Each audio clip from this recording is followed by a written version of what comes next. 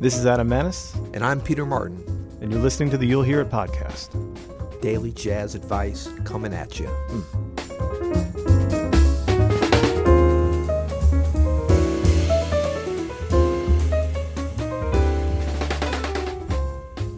Today we're going to give you 4 practice hacks. Man, I've been hacking my way through practice for like 20 years, dude. I'm ready for this one. But you know what? This is exciting because these 4 are going to be so good. We usually give you 7 of something. Yeah. But we both got a lot of stuff to do today. So that's the number 1 hack is don't give all the hacks away. Number 1 hack, if you got 7 thing plans, you can cut it down to 4. Yeah, cut it down to 4. That's right. But these are going to be so good. That's all you're going to need. It's interesting first that hack, because doesn't hack mean, that's a term my dad used or probably still uses. You know, oh, he's such a hack. What a hack. Yeah. It's kind of got a negative connotation, wouldn't you say? Yeah, but I think Silicon Valley kind of flipped all that on its edge. Like, you know, now you got to it's a coder thing, right? You hack your way.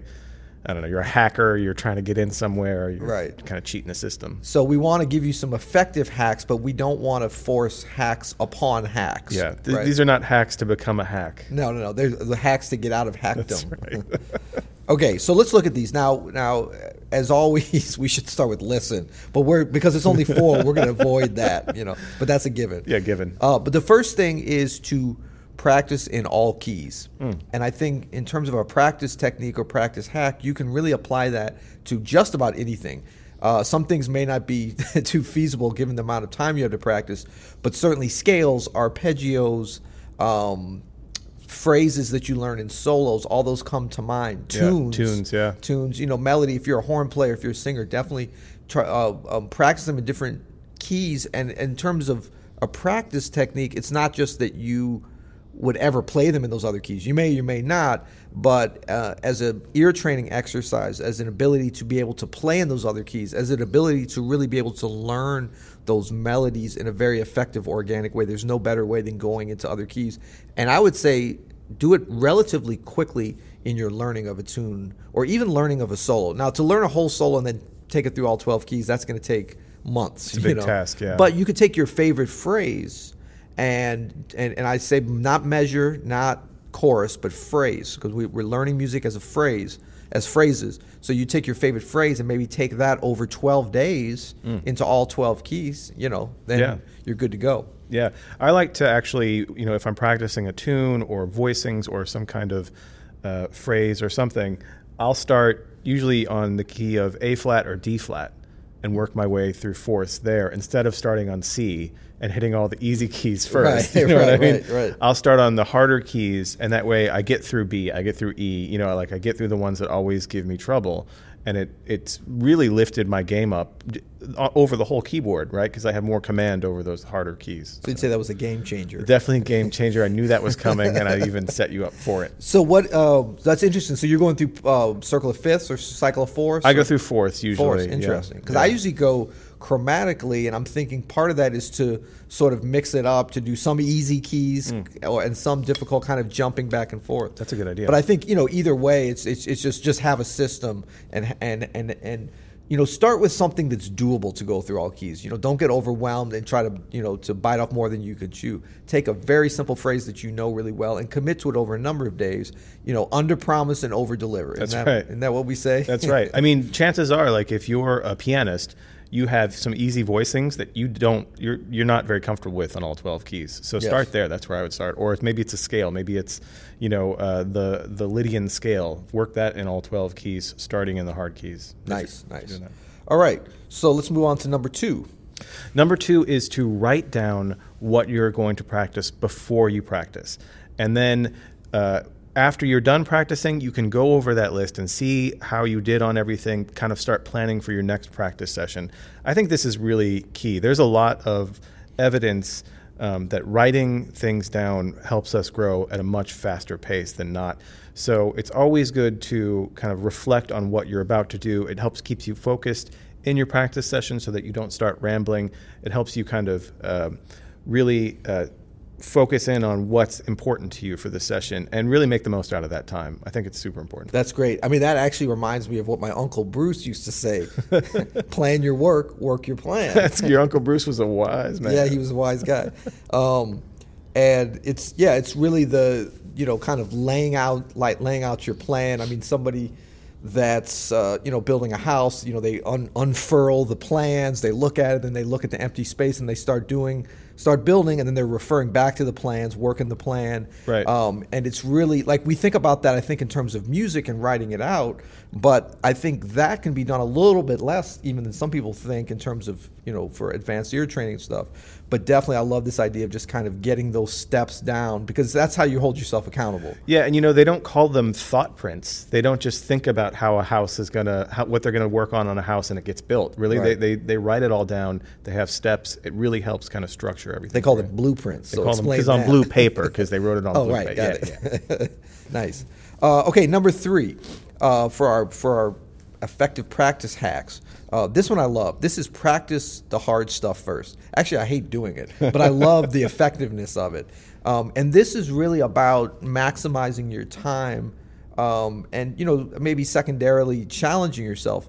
But it's really something that you can apply to anything that you're practicing. So, like, if you're going through scales, like we were talking about before, going through all different keys, it would be a matter of practice the scales that you don't know. You really don't need to practice the ones that you do know, or maybe a little bit, but start with the hard stuff. Start with the stuff that's not known. Start with if you're practicing a classical piece or a difficult bebop piece, jump to the part. Don't just start at the beginning that you know, the first section. Jump right to that part you need, because that's really what you need to practice. You're going to be spending more time reviewing the part that you know.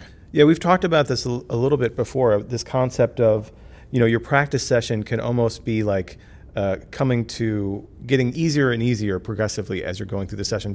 By the end, you're performing almost. I mean, we talk about practicing performance too, but the idea with this is to work on the stuff you really aren't good at, you're really unfamiliar with, and help get that more familiar, and then maybe start working through a tune in a difficult key, but the tune, and then by the end, practice performing. I think this all goes with it. So it's key, though, to get the meat or get the vegetables out of the way before you hit the dessert, and or else you're just not going to progress. That's right. And if you're vegan or vegetarian, it's really key to get the vegetables out the way first, because that's all you're getting. That's all you got. You're going to starve.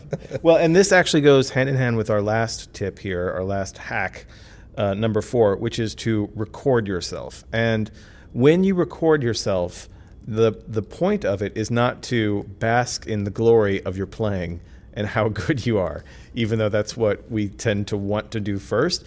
It is to, and it's also the flip side of that, it's not to like berate yourself if you're not very good. The point is to find the spots that you're weakest, find your holes in your playing, and work on those. And that's how you know what to work on first in your practice session. If you don't like your time, if you don't like your technique, you know that those are the things that you have to work on first. But you won't know that if you're just listening to yourself as you're playing in real time. Sometimes you have to step back. And sometimes I'll record myself and I won't listen for a day or two, and then I'll check it out so it's pretty fresh. That really helps me evaluate where I am in an honest way, without putting too much judgment on it as me as a person. You know what I mean? Like, you're like, all right, what does this player need to work on? That's what I'm going to work on. There's a fine line between self-judgment and self-esteem. That's true. I would say. That's true. And musicians are the worst about it. Exactly. But nothing like recording yourself to keep it honest on both sides. Totally. So, good. All right. Well, we hope you enjoyed those. And as always, you can visit us online several places, right? All leading to the same page. Amazingly. It's just like that practice routine. You're all pointing towards. All roads lead to the same place. You'llhearit.com. which is a little tricky to figure out that URL. So you can just go to openstudionnetwork.com/podcast. You can ask us a question there, several different ways. Make a comment. We'd love to hear from you guys. We're always answering listener questions. And you can also go to iTunes and, hint, hint, give us a review or rating. Hey. What kind of rating? Well, we prefer 5 stars to 1 stars. Exactly. Yeah. I mean, it's kind of like, the old thing in church when they're coming around. We prefer that with crinkles instead of that with clashes. But we'll take whatever you got. And we'll take anything that crinkles, too. That's right. That's right. So you can give us a little love over there, but we hope you guys, thanks for tuning in. See you on the next one. You'll hear it.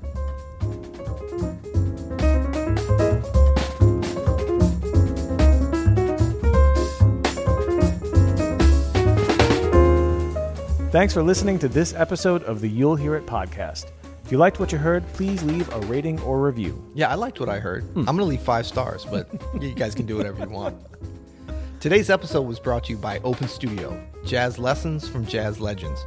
Check out our brand new All Access Pass. All Access, what is that, like 1 or 2 courses you get? Dude, I said all access. It's access to everything. Every course, hundreds, thousands, I get tens of thousands of lessons. Tens of thousands. Back up. Definitely hundreds. We're getting close to 1,000.